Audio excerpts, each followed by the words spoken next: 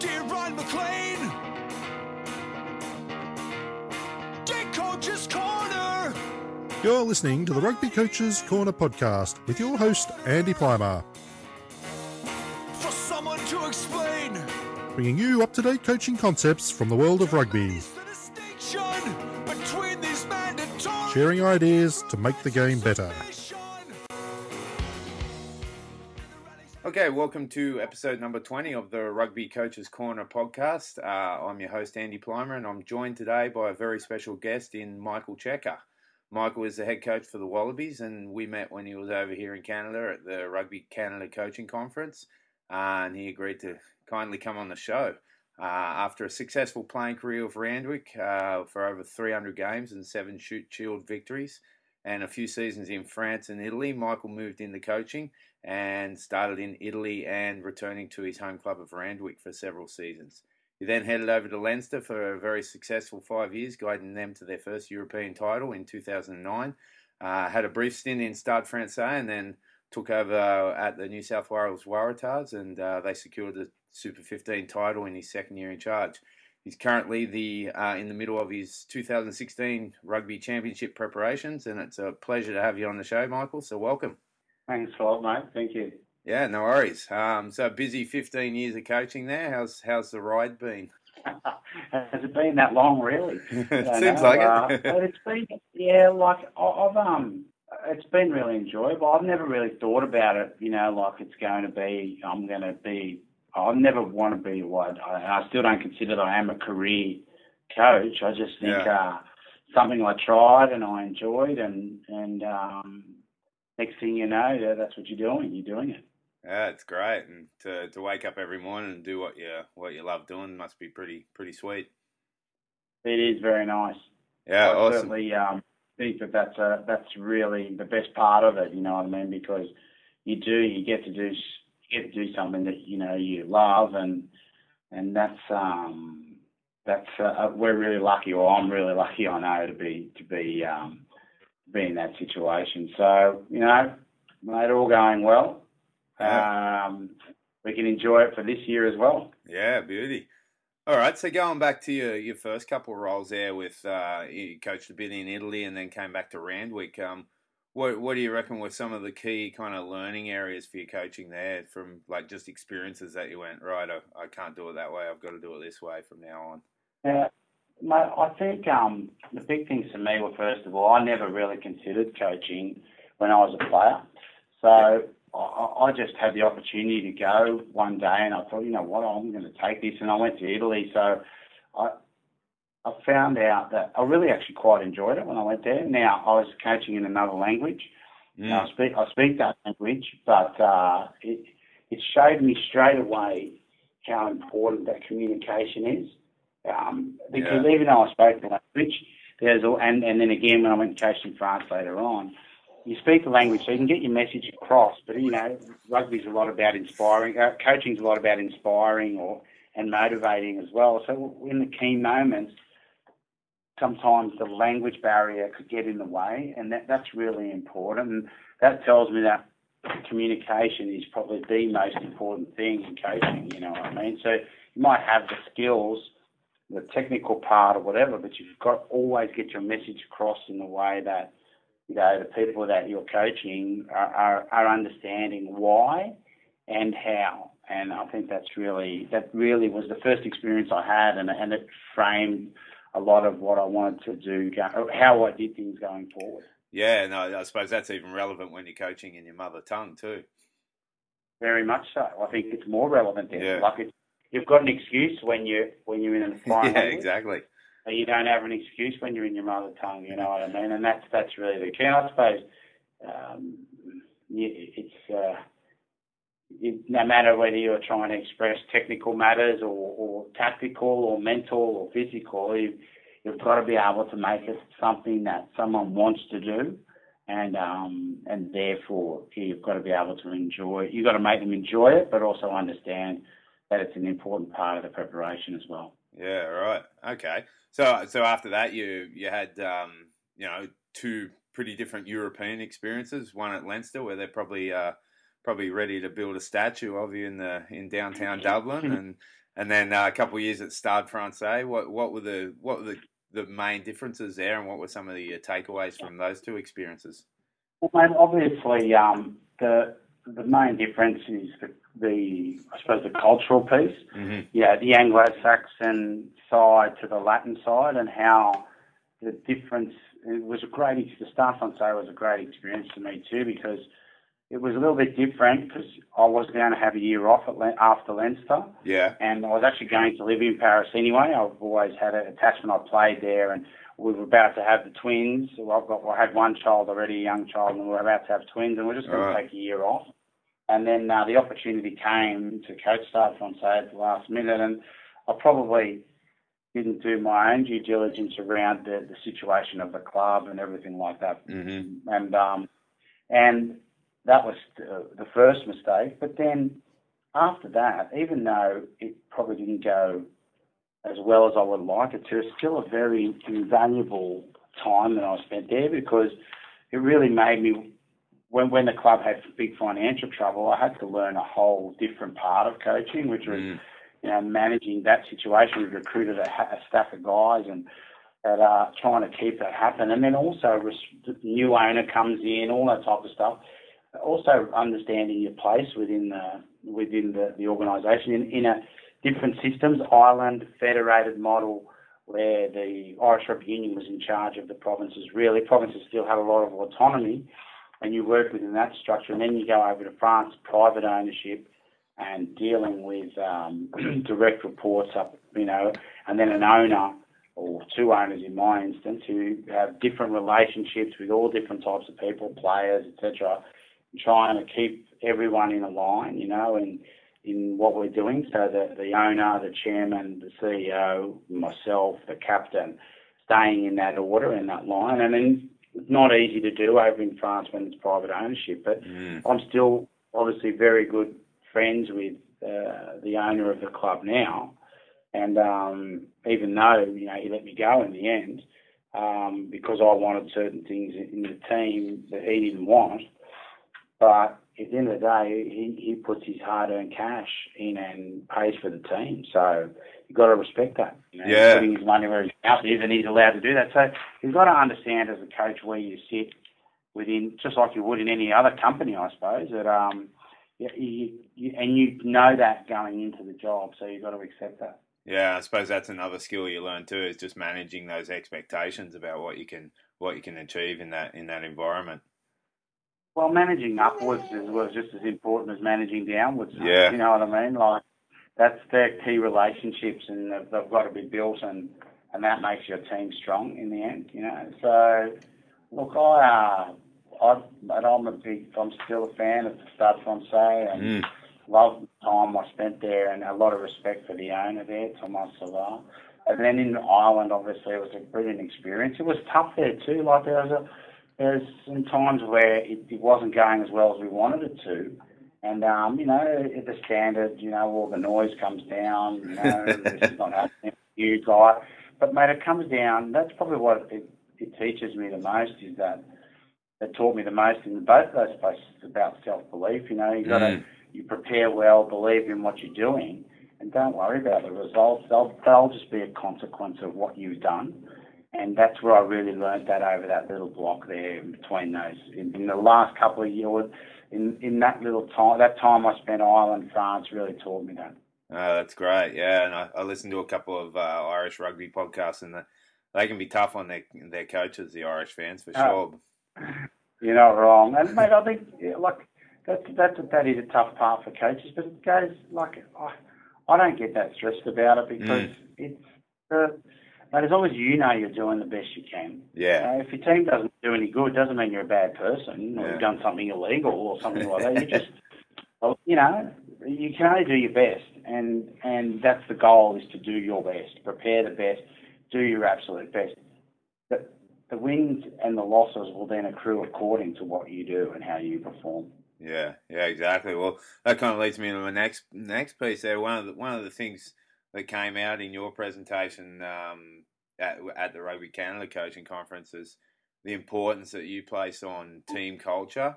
do you feel that team culture can be the difference between winning and losing? And what have been some of your favourite team culture activities you've done? You mentioned a few that you did with the Waratahs.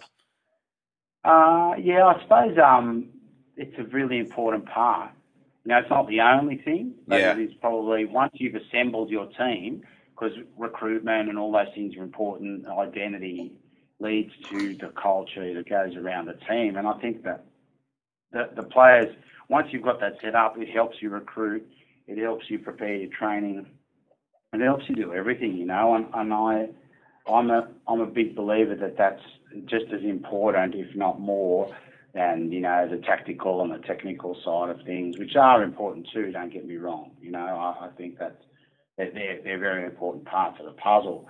But we're playing team sports because we want to be a part of a team, and therefore having a good value system within the team and a clear identity helps you to, I suppose, surpass your potential, because you want players to be looking to make the most of their potential, and then by the advent of the team and the coach, help them go beyond their potential when they need to over the 80 minutes. That's very much something that the team culture can help you do. Not to mention the fact that it's somewhere you want to be a part of once you respect and you love that culture. Yeah, absolutely. Yeah, and you mentioned the one I liked the most that you talked about was the family trees that you asked the players from the Waratahs group to do. Can you talk a bit about that? Oh yeah, I think it was just something to get.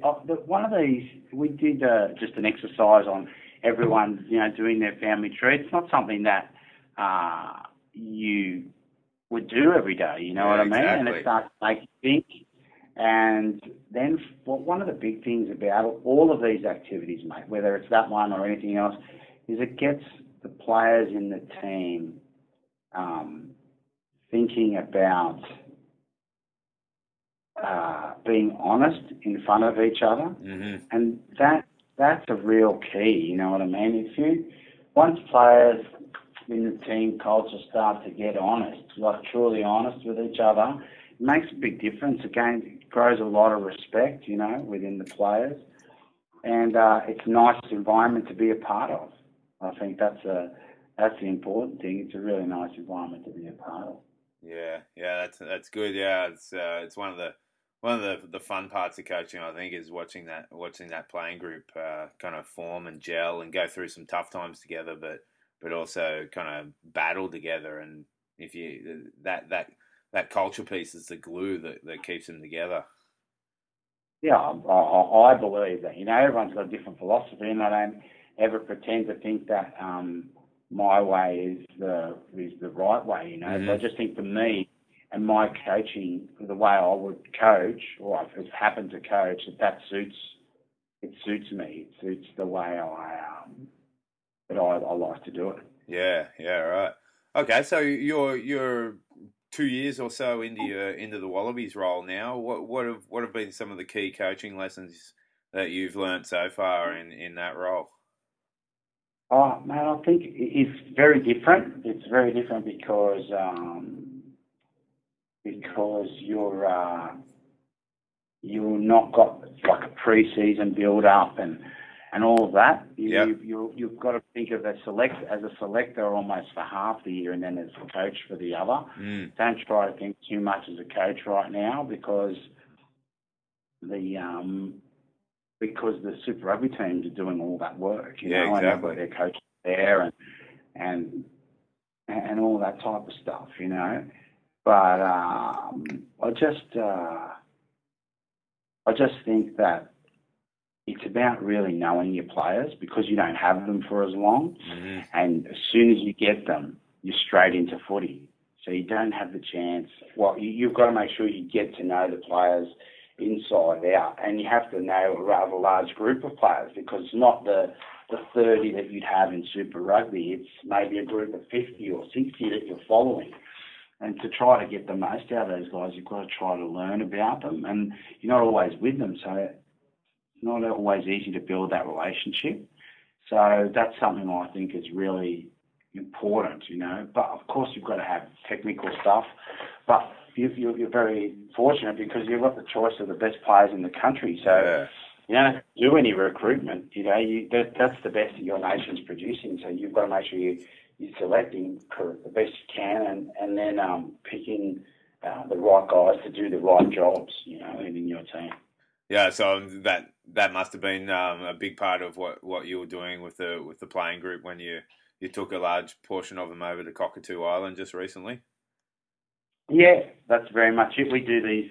We have these things morning after meets and squad rock. So sometimes earlier in the year, for example, there was a few derby matches. Oh yeah, there was a couple of beauties. We had a group of 60. Yeah, we'd get the guys from the squad to get, so if the Waratahs are playing the Brumbies, yeah, that was a good one. The guys one. from the squad get together the next day, have breakfast together, we talk a bit of footy, we get the chance to socialise with each other, the day after they belted each other around a little bit. So that's, I think, a very good way to practice some of the values that are important to us. So, the winners bring their humility, the losers bring a certain resilience, because it's not easy to back up and meet the guy who beat you up the night before. Yeah. And you've got to be resilient around that. So I like doing that with the players. I think it's it makes them understand a bit more how to manage the emotional side of that, and also build good relationships when the team does come together and play, and that's very important within the team. Yeah, absolutely. Okay, so on to the World Cup. The World Cup just gone, obviously. Was there ever a time in the World Cup where you watched a game and you looked at it and you go, "Yeah, that's something that I was coaching, and we worked really hard on that, and now it's transferring to the game, to the field"? Oh, yeah. Look, you'd like to think so, but we're talking about some of the best players going around. So yeah. They've got a lot of smarts. You just got to put them together with some shape and say, this is what we're playing, this is how we're playing, this is what, and get them to understand why they're playing, and then let them go on their merry way. I don't feel like as a coach I have the right to say, well, yeah, I did this. I made them play like that. Yeah, exactly. You know what I mean? I sort of don't think like that. I think that it's the combination of guys together that create the style. We certainly, of course, we have a sort of shape, or we have strategy that we talk about, etc. But at the end of the day, players make that come to life, and they probably put their own little twist on it as well. Yeah. So in my situation, which is probably a little bit different than if I was coaching, a junior team or a sub, a club team or whatever, where you probably work on more things on a day-to-day basis, and a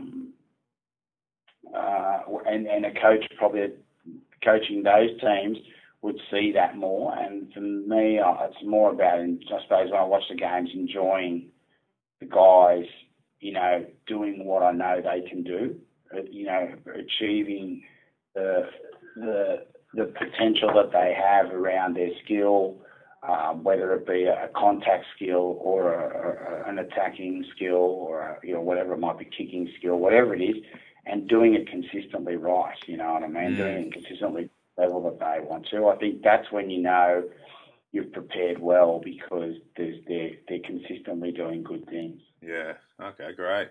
And what about you personally as a coach? What are your favourite areas or area of the game to coach? Mate, a touch footy before training normally. I think that's carve it up. That's where I'm good at commentating, and I'm not very good at playing it. But no, look, I like it all. I like a bit of everything. I like the attack, and I like the contact part of the game as well. Yeah. But I'm very lucky. I've got good coaching staff. We're growing together. We're all very young. I'm not really that young in age, but young in experience at international level. Yeah. And as are Nathan and Stephen and Mario, we're all pretty raw around international coaching. So we're learning along the way as well about what it means, compared to guys like Steve Hansen and and Eddie Jones and guys like that who have coached at the international level for a fair while. We're still all pretty raw, So we're still trying to get our head around how we can be best at that job. But at the same time, I think being part of training, we do a lot of training stuff with the guys too, especially a lot of the physical stuff. If they're running hills, we'll go run hills. If they're doing, different preparations, we'll do that with them. And I think it's just a bit of to, understand the balance between coach and comrade, and I don't know, I like being involved in all parts of the game. I've had to improve in my knowledge of the set pieces, and since I've got, especially back to rugby in Australia, because it's an area we haven't focused on as much. Absolutely, yeah. With the Waratahs and then also with the Australian team, I've really tried to improve my knowledge and understanding of and how I coach those parts of the game and the importance that I put on them. And so that's been, that comes with people. So having someone like Mario around has really helped doing that. Has helped me do. Yeah, that must be great. Just, chatting about all that stuff and, digging deep into some of the issues or areas that you're not comfortable with or not confident with or new ideas. Well, coaches have got to be first to admit that that's all, I need to be better at that. Not that I'm not good at that, I need to be better at that. And not necessarily even to go and coach it, just to know it, especially if you're the head coach, like you can't just, I don't feel like I can just, say, oh, mate, you do that and I won't worry about it. I've got to think about how I can add to that. The more people that are talking about it, the better the outcome's going to be. Yeah, perfect. Okay, and if someone was to watch you coach, what are they going to see and hear? How is your session going to look just in general? Like, they're pretty fiery more often than not. Like there's a lot of. We like to think there's a lot of pace and intensity in there. Yeah. Also, not just in the session, but also from the coaches. And there won't be a lot of talk. That most of the preparation's done beforehand. We're lucky in that way we can do that. A lot of guys who, might be listening to this, or coaches, have got just the time they're out on the field, so they have to spend that time, instructing or giving information out. But we like to think that that's our modus operandi, it's our style. We're well prepared. We go out, we train hard, and we're able to give good feedback on the run more than anything. Stopping everyone through lots of details. So, and we like it to be. We're not worried. We encourage technical excellence, but also not. At the same time, we wouldn't be too down on people trying things or making a mistake, as long as the technique is right and the intent is right. So, it's a bit of a summary, I suppose, quickly about how it look, from a philosophical point of view, more than anything. Yeah, absolutely. Okay, and Eddie Jones coming over to Australia. That's going to be a fun time. Yeah, look, mate, he's done really well. Yeah, absolutely. Here and overseas, and as much as it's a lot of people are talking about that part of it. Be a beat up. I think no, it's not a beat up. That's good. The more noise about the game, the better. Yeah. But at the end of the day, the game's decided on the field by the players. It doesn't matter what the coaches do. So, but obviously we're good friends, and I respect him a lot. We played footy together, and I would have taken advice from him growing up coaching. So at different times, and he's always been very forthcoming with that for me. So, I'm really looking forward to it, but more because it's great. England have improved a lot, since the World Cup, and it'll be really good for us. I think it's important for us this year. Last year went okay, even though we could have gone better because we could have won the final. And there was a few other opportunities there that we missed out on. And what we need to do this year is improve our rugby, improve the type of play and improve some of the other areas. And having the number one team from Europe come over and play us in 3 tests in a row is a really good way for us to say, right, this is how we're going to improve and show it on the field. Yeah, absolutely. Yeah, I agree, and it's just that great clash, the Wallabies versus England. Everyone loves it, and It'll be huge. Yeah. All right. Well, we always close the show off with the same 4 questions. First question: when you were a kid growing up, who was some of the rugby players that you liked watching the most? Ooh, rugby players I like watching the most. I was brought up as a league kid. Yeah, right? me too. I probably watched a bit more league. Yeah. But then if I thought about that, and you look across the players that may have crossed over both codes back in the day, I think being a number 8, Ray Price was always a player. Yeah, absolutely. Crossed over both codes, brilliantly tough and, hard. And I think, I suppose someone who's played both league and union, that would be a guy that, is a favourite of mine. And, I always used to like watching a player called Arthur Beaton because he had the offload and lovely offload. So that was always good to watch him. Yeah, that was the heyday of rugby league back then. You're talking the classic Parramatta, Canterbury, Bankstown kind of battles, and even though Arthur Beaton, he was East, wasn't he? He was East, and then there was a period there of, I think, Manly and Cronulla and Manly, or Manly and Parramatta. There was a few good rivalries back then too. So there were some great players around. Absolutely. And same in rugby too. You know what I mean? There were so many good players.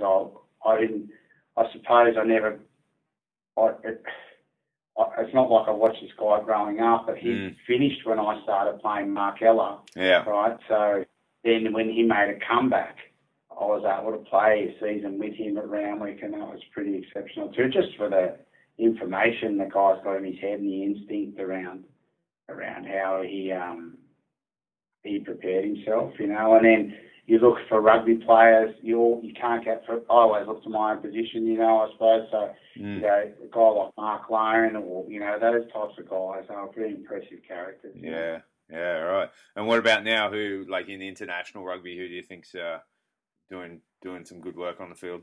Ooh, that's probably got to be careful with that one. Yeah, well, no. Look, mate, I'm not scared to say when there's good players. Like I'd leave my own team out of it for now. Yeah, that's what I mean. Yeah. But I think if I looked overseas and like so many good international players. You know what I mean? I actually still think that Sonny Bill Williams hasn't hit his peak in rugby as yet. I think he can go further, and have really good opportunity to do that in this season. I think he's it's pretty scary. Outstanding player. Sorry? That's pretty scary. Yeah, well, he's an outstanding player in both codes. He's done so well, and I think he'll do well again. You know what I mean? Yeah. And I think there's some good players coming up that are starting to find it. We know pretty much the traditional guys who are thereabouts, but I think there's some young players that are starting to come through in different countries. But I'm a fan of a lot of the Argentinian players. Me too. Footy, some of their back rowers are nice players, aggressive, and their backs have got speed. And I just think there's. We know that New Zealand are always going to produce great players too. So I think there's a smattering of them around the world coming through. It's hard to know when you look at it in an analytical point of view. You see those players stand out a bit more when you're watching them just as an out-and-out spectator, you know what I mean? And I think that there's some really good players amongst them. I've been very impressed with the young second rower that's coming through for England. And absolutely. Yeah, absolutely. Just good energy and youth, and I really think he's been a really nice addition to the English team. For sure. And I think he'll make a big difference when he comes down here on tour. Yeah, I agree. Okay, and what about our third question? Who's one of your colleagues, a high-profile coach who you admire the work they do? Oh, mate, that's a tough one, because you always obviously you see the players, the coaches who are coaching all the top teams. So, but I really think that Vern Cotter's done a really good job. Yeah. Everywhere he's gone, he's done a good job as a coach. I don't know him very well. Yeah. But he's Scotland playing really nice brand of footy. Yeah. And they're playing, like I said, nice rugby, and improving all the time too. And I think he probably, it was a big choice for him to leave Claremont to go to Scotland, and I think he's making those posts a winner so far. Yeah. Okay. Great. And last question: Who's someone maybe lesser known with a lower profile that you think deserves a mention for the work they do? Oh, right, okay. Maybe, well, I would say, this is, and I suppose it's relevant. I suppose some of the Canadian people would know about it as well. I like the work that Tim Walsh has done, the coach of the women's team. Absolutely. They probably don't get accolades as they are now, because they're headed towards an Olympic medal, hopefully. Yeah, but, fingers crossed. Yeah. He's been improving that team over as like a period. He's done it for a few years, and he's worked to a plan, and he's getting those results. But he also has the development of the game in mind as well, and I think he's done an outstanding job with that team. And they're in a good position now where they could win the World Series this year, and then of course the big event of the Olympics coming up, and probably not that known, wouldn't be a household name to everyone. So I think it is worth a mention. Yeah, absolutely. No, I totally agree. Okay, well, thanks very much, Michael, for tapping into your busy schedule. I really appreciate you coming on the show, and it's been a great chat, and I've really enjoyed it. And like I said at the conference, as a rusted on Wallabies fan, I'm just stoked with the direction the jersey's going, and thanks to you and all the other coaches for all the work you've been doing. Thanks, mate. Appreciate it. Yeah, no worries. Cheers. Okay, so there you have it. World Rugby Coach of the Year, Michael Cheika. I'm stoked that I got to chat to him, and I got a bunch out of it, and hopefully you did too. So before I sign off, I just wanted to mention a rugby coaching blog that one of the listeners emailed me some information on. I thought some people might get some benefit out of it. It's written by a young coach. He's 19 years old. His name's Benny Lynch, and he contacted me just wanting to talk about the blog and saying that he listens to the show, and that he's a young coach chipping away, and has decided to blog his adventures as being a new up-and-coming coach. So if you want to check it out, it's bennysrugbycoaching.wordpress.com. It's BENNYSRUGBYCOACHING.wordpress.com. And I think I'll have a look in every week and see what he's writing about. And I think it's a good spot that we can learn from each other, and no matter what age and what experience level. Coming up on the show, next episode, back to another member of the Wallabies organisation, this time former player Ben Darwin. We talk about his company Gainline, and it's a really, really interesting chat. I really enjoyed this one, and that's going to be out in 2 weeks' time. After that, we go back to some North American guests. We're talking about attacking trends in rugby, backline attack, and general attacking trends, and also coaching girls sevens as well. So keep an eye out for those ones. And as always, thanks again for listening, and I hope you're enjoying the stuff, and keep a lookout for future episodes. All right, cheers. Bye for now.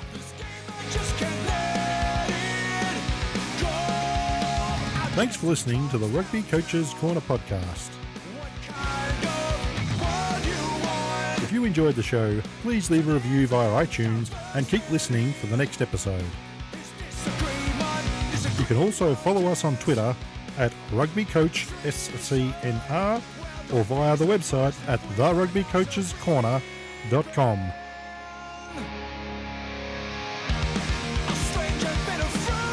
Until next time, keep sharing ideas to make the game better.